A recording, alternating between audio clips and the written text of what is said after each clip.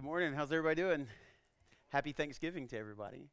I love this time of year to to be able to stop and reflect on so many things, be able to spend time together as family, to be able to just slow down a minute. I think that so often the thing I'm most thankful for is very shallow. It's time off work to be able to just stop for a minute. But I'm so thankful for this time of year, and I'm so thankful that this morning everyone has joined us today here this morning as we talk through an amazing truth in Scripture. If you were here with us as a visitor, we are teaching through the book of John, and we've been in John now for about a year.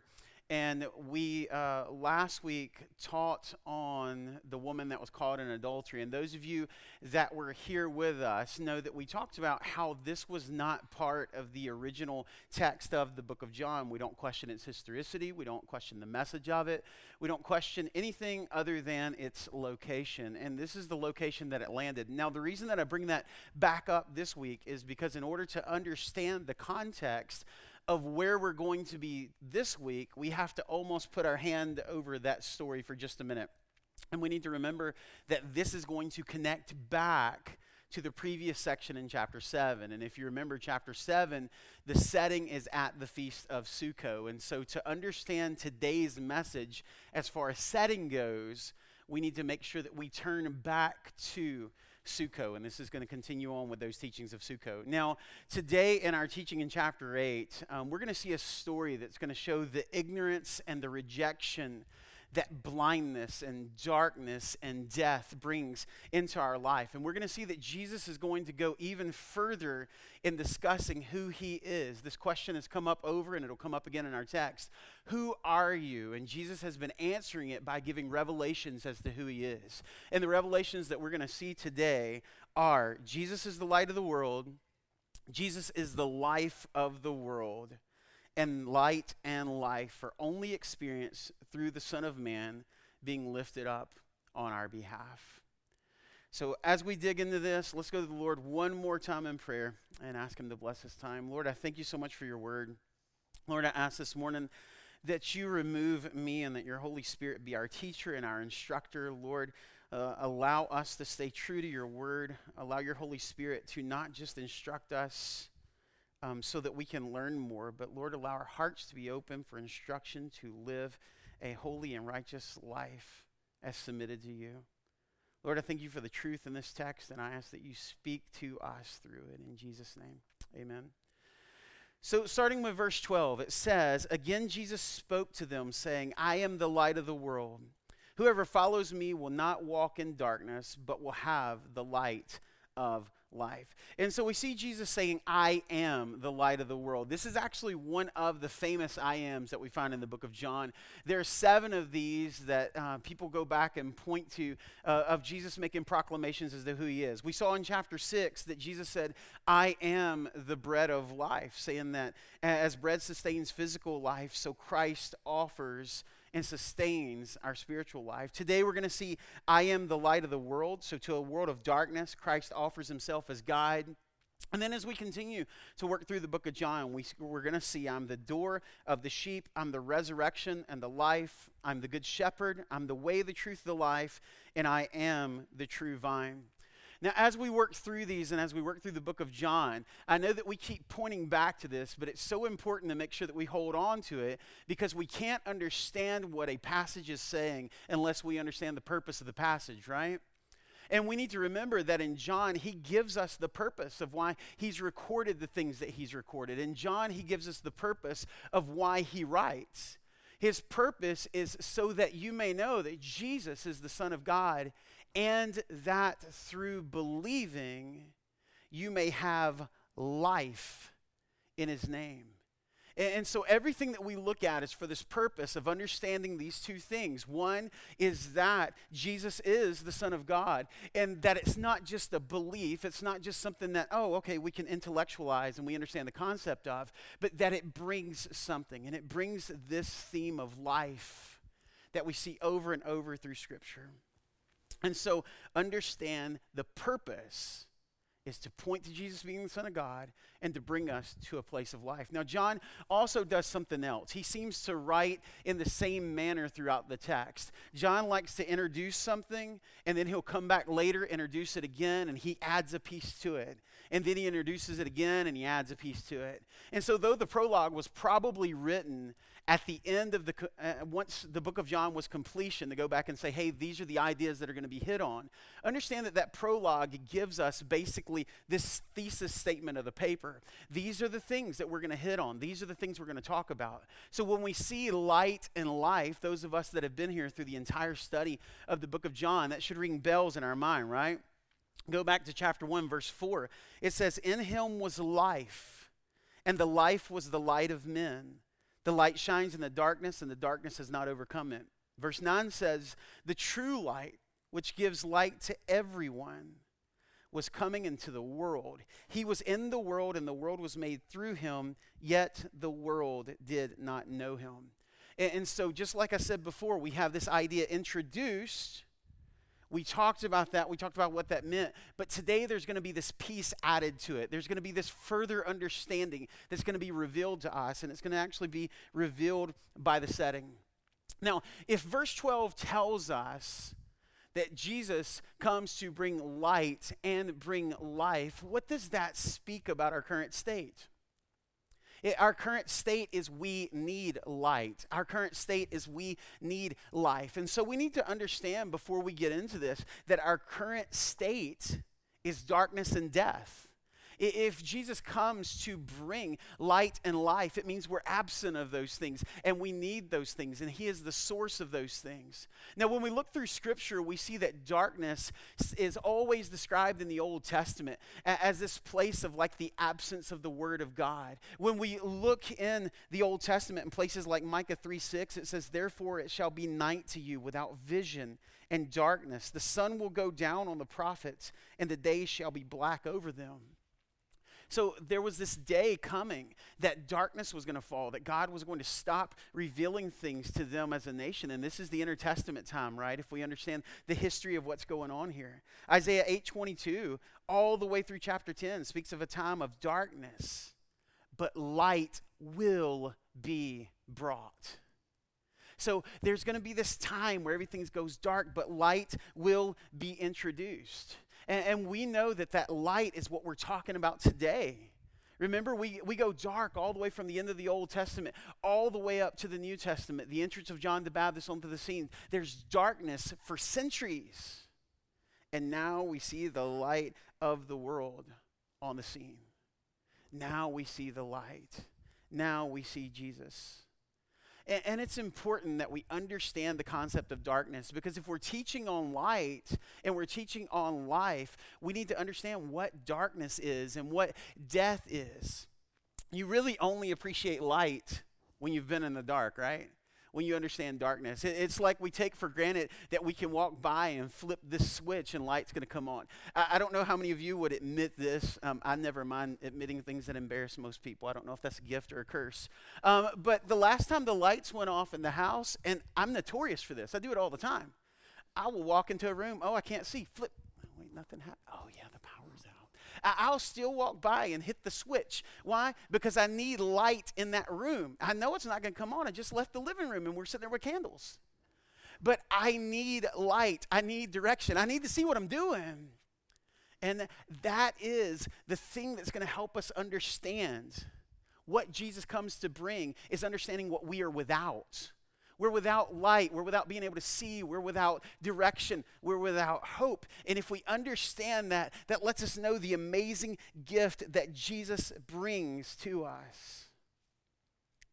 Now, Jesus makes this claim of light, and he causes the thing that he causes most often, a complete meltdown of the religious elite.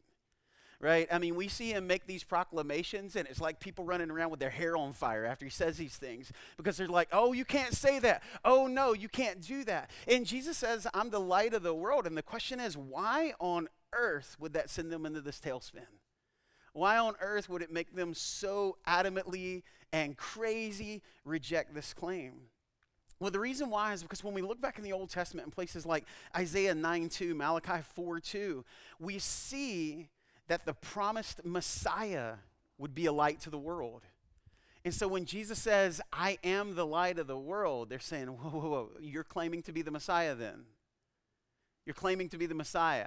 No, you can't do that. You're not the Messiah we were looking for. You're not the type of person we were looking for. You can't possibly be the Messiah. Oh, but then there's more to this, because in Psalm 119 and Proverbs 6, the word of God is described as light. So, this guy's claiming to be the Messiah. Okay, now he's claiming to be the word of God. But that's still not all. We look further. Jesus is equating himself with God in this statement. Psalm 27:1, the Lord is the light of my salvation. Isaiah 60, Malachi 7. So the reason that they are in total meltdown mode is because this guy that doesn't look like Messiah is supposed to, doesn't act like Messiah is supposed to according to their standard, doesn't meet any of their criteria, he's saying, I'm Messiah, I'm the Word, I am God. And they are not excited about this statement. But what's astounding about this is that the whole time, what's been the whole problem? Who are you? And Jesus is like, okay, look me in the face. Let's try this again. Because through the whole book of John, we see Jesus saying who he is. He's revealing who he is. But all that they hear is heresy, because they can't see Jesus for who he is. He doesn't meet their presuppositions of who Messiah is. Verse 13 says, so the Pharisees said to him, you're bearing witness about yourself, your testimony is not true.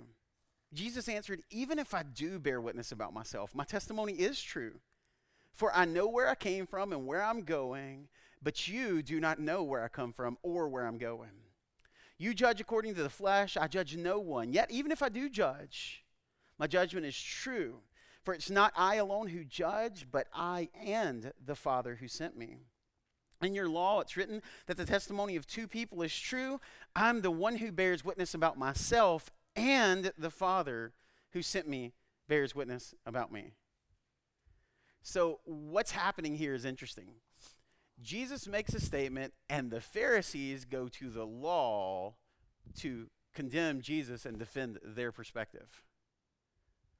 There's a ton of irony in this, considering Jesus is the standard by which all things are measured. He is the law. He is the word. But they go to the law to try to defend why what Jesus is saying is bothering them. And this is their MO, right? Think about it. The healing of the paralytic. He shows up, miraculously healed. Instead of, hey, that's amazing. God has done something awesome. All right, who healed on the Sabbath? That's breaking the law. It's cool that this guy has been down there paralyzed, can't walk, and now he's walking up with his mat. We're going to ignore that for just a minute. Why? Because he's a lawbreaker, and then who's going to heal on the Sabbath? And Jesus basically says, the Tommy Hinton paraphrase version, God can heal on the Sabbath. Well, yeah, I'm God. I'm Lord of the Sabbath. That's why. No, you're not. It's this over and over thing. And then last week, even though it doesn't fit in chronology, the message still fits, right? We're going to trap Jesus. It's a trap, Star Wars fans. But they're going to trap Jesus. And what are they going to do? They're going to use the law.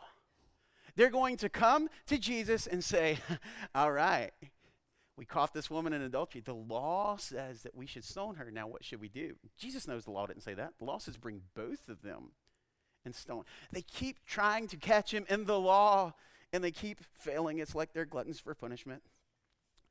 So the law is always a part of their argument, but they're arguing the law in front of the judge. They're saying, no, this is what the law says, and the judge says, no, I know what the law says. Why? Well, I wrote it. I'm the standard. And they keep trying, and they keep failing. They can't see the truth of who Jesus is. No matter how many times he answers, this is who I am, they just can't see it. Jesus in this passage also tells them where he comes from. Where is this man from? He says where he comes from. He comes from the Father. But they continue to judge by the flesh. They think they're judging by the standard of the law, but they're really not. They're judging by the standard of the flesh. Why? Because they look at this and say, well, you have to have a second witness. Jesus says, I do. It's the Father. And you guys, the Pharisees, they would be the ones to claim to know the Father, right? They would be the ones to claim to know the will of God, right? They would be the ones to have the Old Testament memorized, know the law, and adhere to the law and understand who God is. But yet Jesus is saying, look, you don't even know the Father. And so understand the reason that you don't know me is because you don't know the Father. The reason you don't know the Father is because you don't know me, and we're going to double back to that in just a minute. But let's take this instance of judging here in verse 16 for a second. It says, you judge, for 15 and 16, you judge according to the flesh. I judge no one. Yet even if I do judge, my judgment is true. For it's not I alone who judge, but I and the Father who sent me. This looks complicated, right? Like we look at this verse and we're not super happy about this verse because it's like, I'm not going to judge, but even if I do. And this also seems like a contradiction, right? You guys remember in John 5:22, it says, for the Father judges no one, but has given all judgment to the Son. And so we know that Jesus does judge. And so looking at this passage, is this a contradiction? Is something going on weird here? What's happening? Notice exactly what's being said here. It says, you judge according to the flesh, I judge no one. It ends. Well, if he's saying you judge according to the flesh, I judge no one, what is the context of the statement? I judge no one according to the flesh. I judge no one in the way that you judge. I judge differently. It says that even if I do judge, when I do judge, then my judgment is true. And why is it true? Because it's from the Father. And so their judgment is based on the conclusion that they've already come to.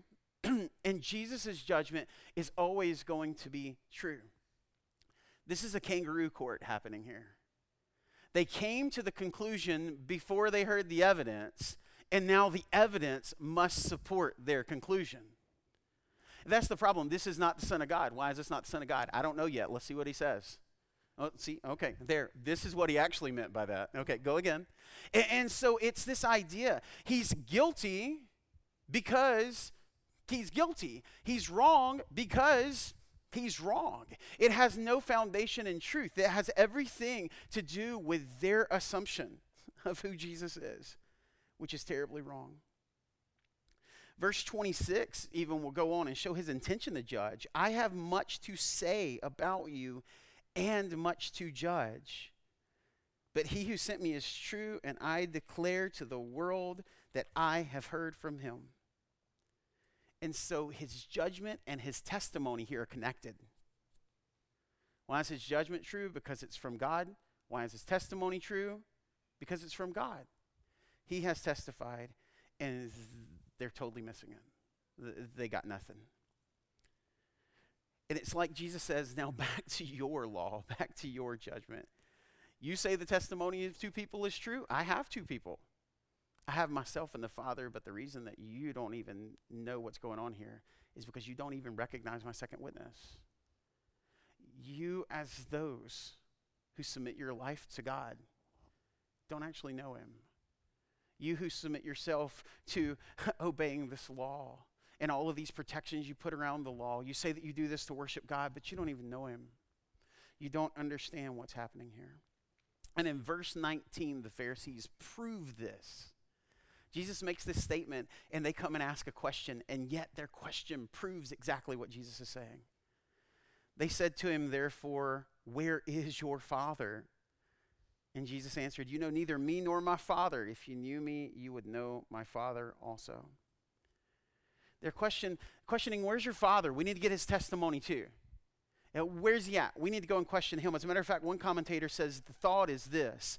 We haven't seen him. We haven't gotten his evidence. Where is he? We must question him. And Jesus again is saying, that's exactly the point. You don't know my Father. You don't know this because you don't recognize me. Verse 20. It says, these words he spoke in the treasury as he taught in the temple, but no one arrested him because his hour had not yet come. Now, the hour had not yet come part, we're not going to go back and talk about that again. Remember, we explored that as we were working through John 2 and also in John 7. But there is something new introduced here that we do need to pay very close attention to, and it's setting. It's the setting of this statement. It says, these words he spoke in the treasury as he taught in the temple. Now, remember at the beginning, I told you that we needed to remember that this is connected to the Feast of Sukkot, right? And so that is what we need to have in our mind as we look at this teaching. Exodus 13:21 and 22 says this, and the Lord went before them by day in a pillar of cloud to lead them along the way, and by night in a pillar of fire to give them light, that they might travel by day and by night. The pillar of cloud stood by day, and the pillar of fire by night did not depart from before the people. Now, remember, the Feast of Sukkot is the remembering of this event in the Exodus. It's this event of the children of Israel being provided for in the wilderness. And we already know from chapter 7 that there's this water pouring ceremony to remember the provision of water. It also is a picture of God providing now for the harvest. But there is also a torch lighting ceremony as part of Sukkot. On the very first night of the feast, they go into this place next to the treasury, the court of women, the setting of this story. And they light these huge flames. These candelabras are so bright, as a matter of fact, one writer said that there's not a court in all of Jerusalem that's not lit by the light of these fires. So super bright light. And what is it there to represent? It's there to represent God leading Israel in their time in the wilderness. That you look up and you see this as a picture. You see the light. It reminds you of this. It's written that people would go and dance and celebrate and sing before these pillars of light. As a matter of fact, there's one writer that records that the most pious of people would try to not sleep during Sukkot. Why? Because then they could party all night. Who says the Bible's not a fun book? And so they could party all night in front of the light. They could celebrate before God. They could be excited about his leading in the wilderness, and they celebrate this. And then when we end the chapter 7, what do we end with? It says, on the last and greatest day of the feast, Jesus makes this proclamation, the water pouring ceremony, and then it says, the next time he spoke with them. That's what we're hearing today. Watch this. There's a whole week of celebration symbolizing the provision of God.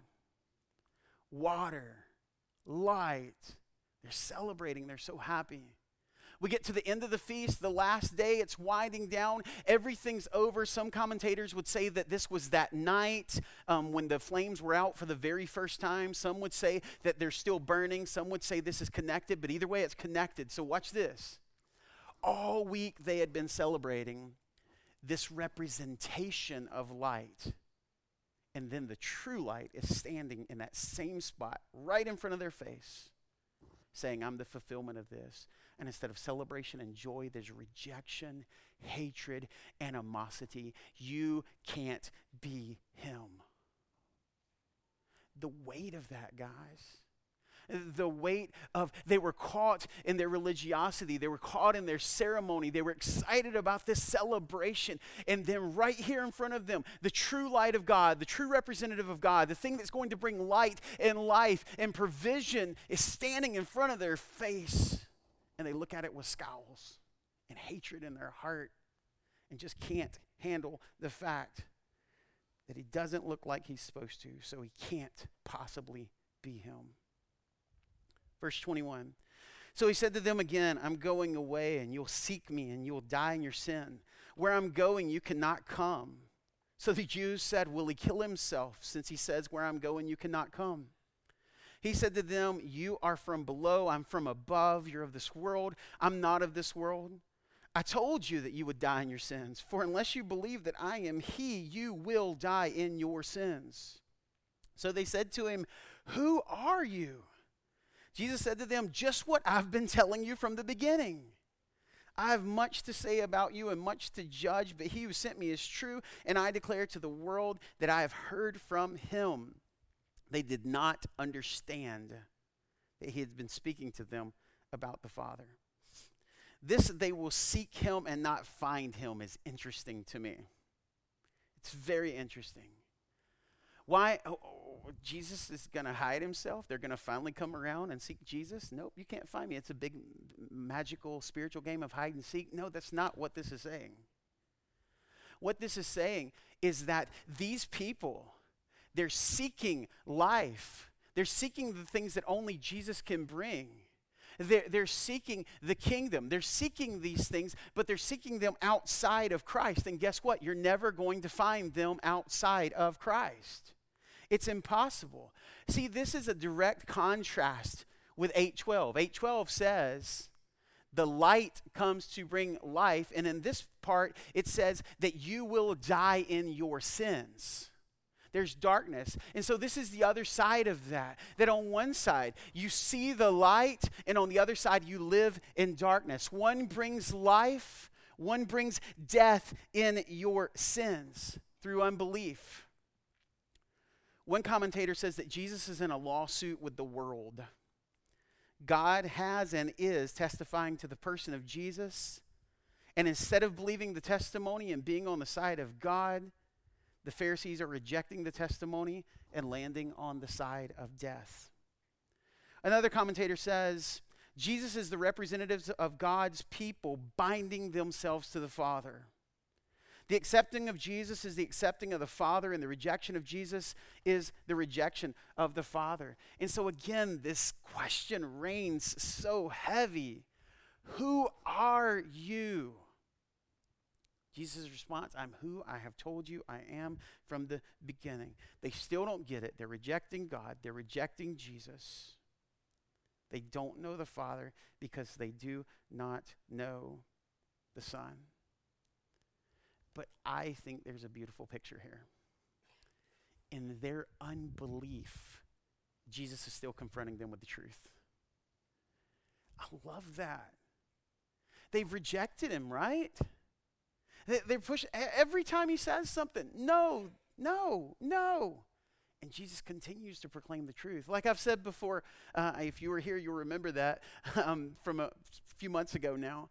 I said that so often in my life, I always saw these interactions between Jesus and the Pharisees being like Jesus is just setting them up. Yeah, keep going. I'm going to smack you down now. I'm going to smite you. You've been smoten. That's kind of, yeah, that's right, Moana, what you going to do? And so, like, I've always thought that this was what Jesus was doing here. And the more that I study the Word, the more I see the compassion that comes through the continual telling of the truth.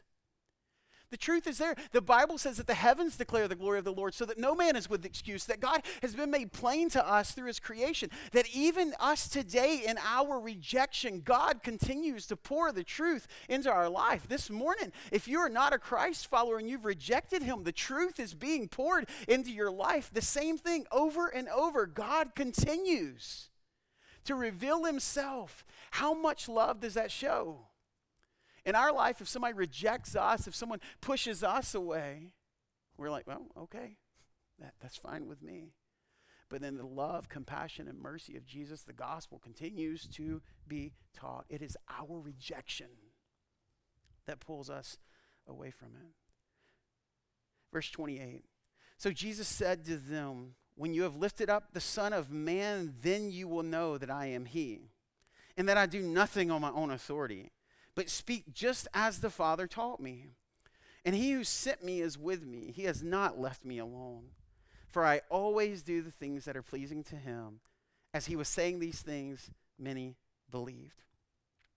See, it just didn't matter to the Pharisee who the sender of Christ was. It didn't matter that the sender was true. It didn't matter that the sender was God. It didn't matter that Jesus could trace his message to God. It just didn't matter.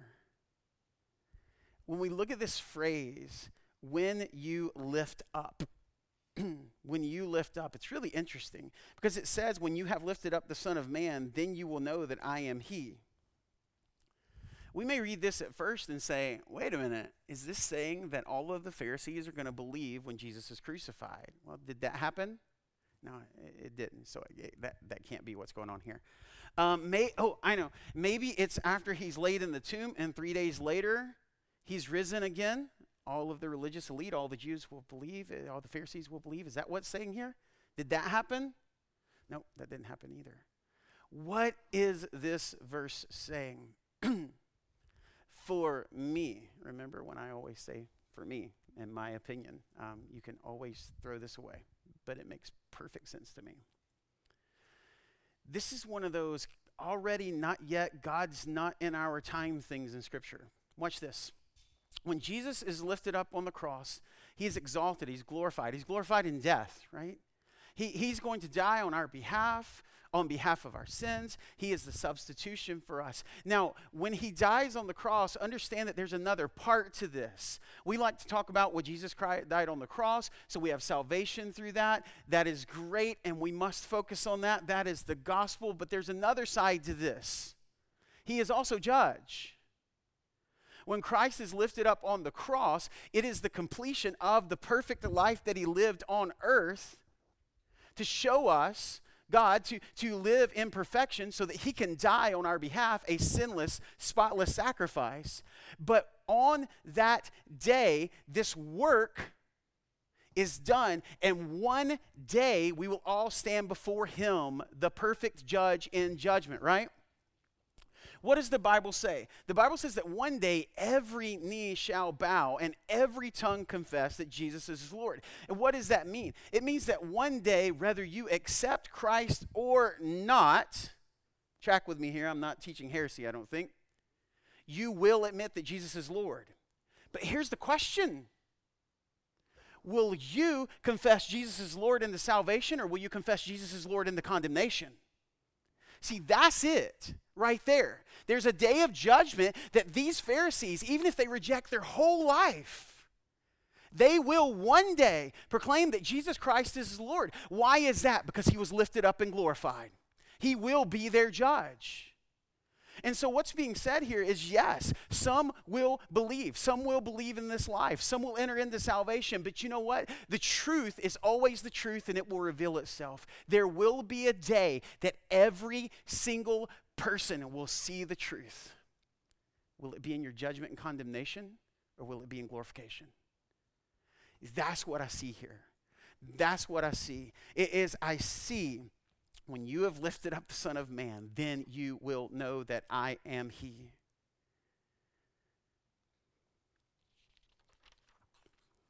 I can't get over this whole message.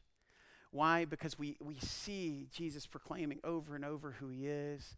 We see some still reject, some believe, but he continues to teach.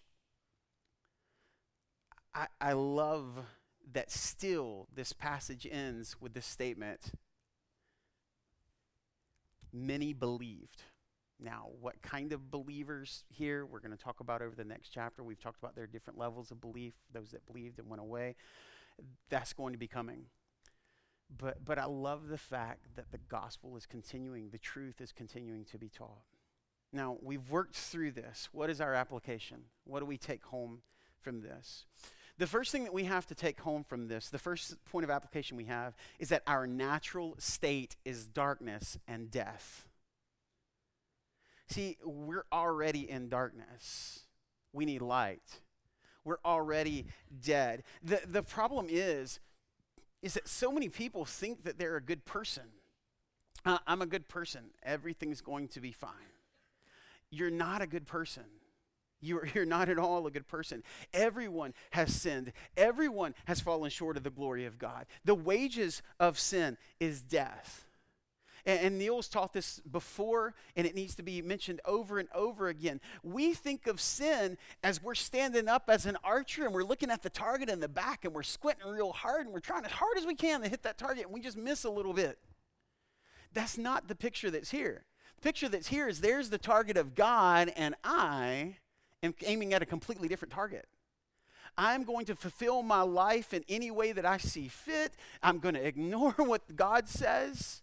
That's the state we're in. We are sinners. We aim at a different target. Our unbelief in Christ will leave us in this state of darkness that we're in. There's a problem in this too, though, that's really interesting. There are people that realize that they live in darkness. Why am I not happy? Why don't I have any pleasure and joy? Why don't I have these things? And what happens is that people start searching for light and life and fulfillment in things that are not Christ. What are you going to do? Well, I'm going to immerse myself in the goal of having this job and this thing. I'm going to find my satisfaction in it. And you get there and you find out that you're still empty. You're still not full. You're still not satisfied. You're still not joyful. Maybe you go and find a world religion. Maybe you go and find a philosophy, an ideology that says that it can bring you to enlightenment. You ever wonder why they always use that word? I tell my kids at school all the time, when we're talking about world religions, if we're studying the writings of Siddhartha Gautama in Buddhism, maybe we're talking about Hinduism, Islam, any of these things, I always tell them, guys, let's find what makes this a good lie. And what are we looking for? We're looking for the element of truth in it.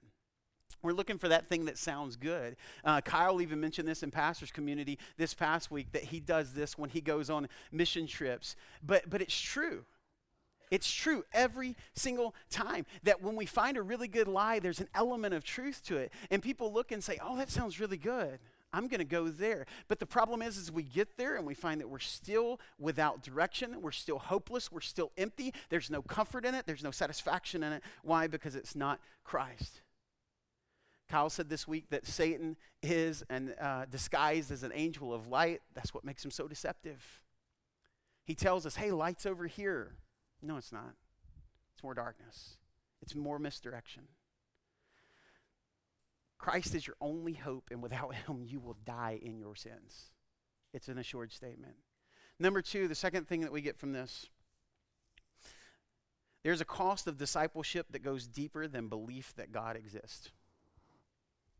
I mean, look at the Pharisees. Is there any question in your mind that they believed in God? No. Of course they believed in God. So what's missing?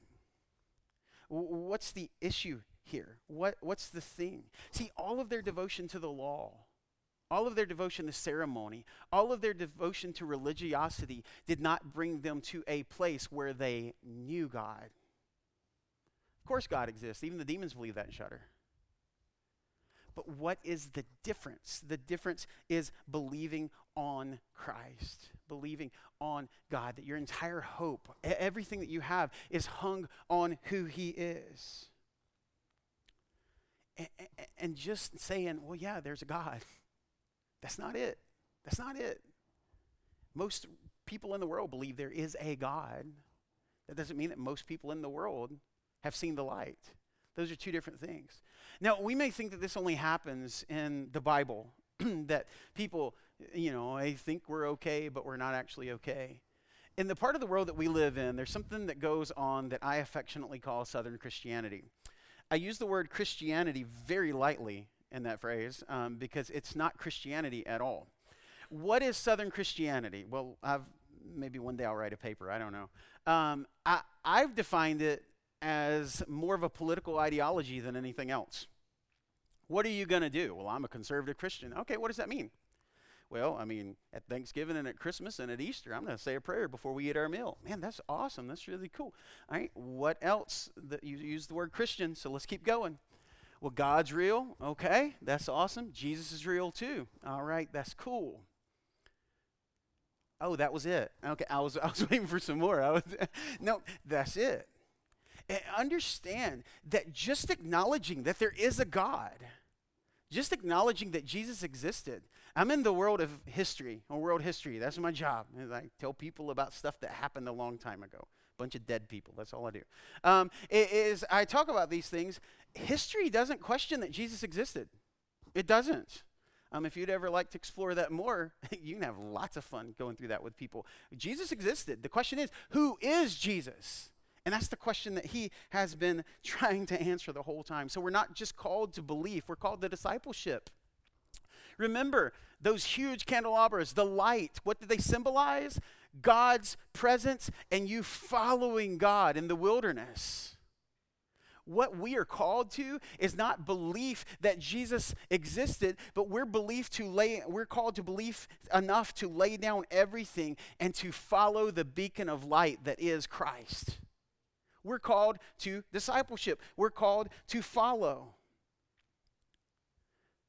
There's so much in this that we could just keep going, but we're not. Number 3, Jesus calls us from dark to light and from death to life.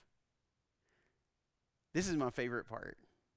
Jesus calls us from dark to light and from death to life. See, this passage has so much condemnation in it. It has so much about unbelief in it. It has so much about you will die in your sins without belief. But I'm thankful of the other side of that coin, that if you have seen the light, if you follow the light, you will receive life. What does that look like? How do I know that I've seen the light? How do I know this? Well, it's the fruit of your life. It's the fruit of the Spirit. Love, joy, peace, patience, kindness, goodness, faithfulness, gentleness, self-control. Also, are you growing in a desire to follow the Lord? Are you growing in a love for His Word? Are you growing in a love for others? Are you growing in this? See, those things only come as a result of seeing the light and following the light in the direction that you should go. And so I'm so thankful that we are assured life when we follow the light. The 4th thing, Jesus is the fulfillment of Sukkot. I think John goes out of his way to prove this. We've seen that John says that Jesus is the bread of life. We see that He is the living water. We see that He is the light of the world. And when we look at the Exodus account, God provided bread, God provided water, God provided light and direction. And so Jesus is that. Jesus is our only hope for direction in the wilderness. We look to Him for everything. We look to Him for our provision. Understand this today. We're all in the treasury 2,000 years ago. What are you going to do with the message? What are you going to do with who Christ says He is? What are you going to do? Will you believe that He's the Son of God and have life? Will you reject Him? Will you die in your sins? Will you die in darkness? Every single time we're confronted with who Jesus is, we're faced with the decision of what to do with it. Will you believe and step into life and light? Will you reject and stay in darkness and death? Let's pray. God, thank you for this day. Thank you for your word. Lord, I ask that you speak to us through this week, that you bring back to mind that you are our light, you are our life. Lord, those of us that have experienced the light and the life that comes with it, Lord, I thank you for salvation. Lord, I thank you for guiding. I thank you for direction. Lord, I pray that if there's anyone in this room that has not totally placed their hope on you and have not seen the light, Lord, I pray that today, through your Spirit, you reveal yourself to them, that they latch hold to who you are, and they follow the light of direction in this wilderness of life. Lord, thank you for being with us in all that we do. We ask it in Jesus' name. Amen.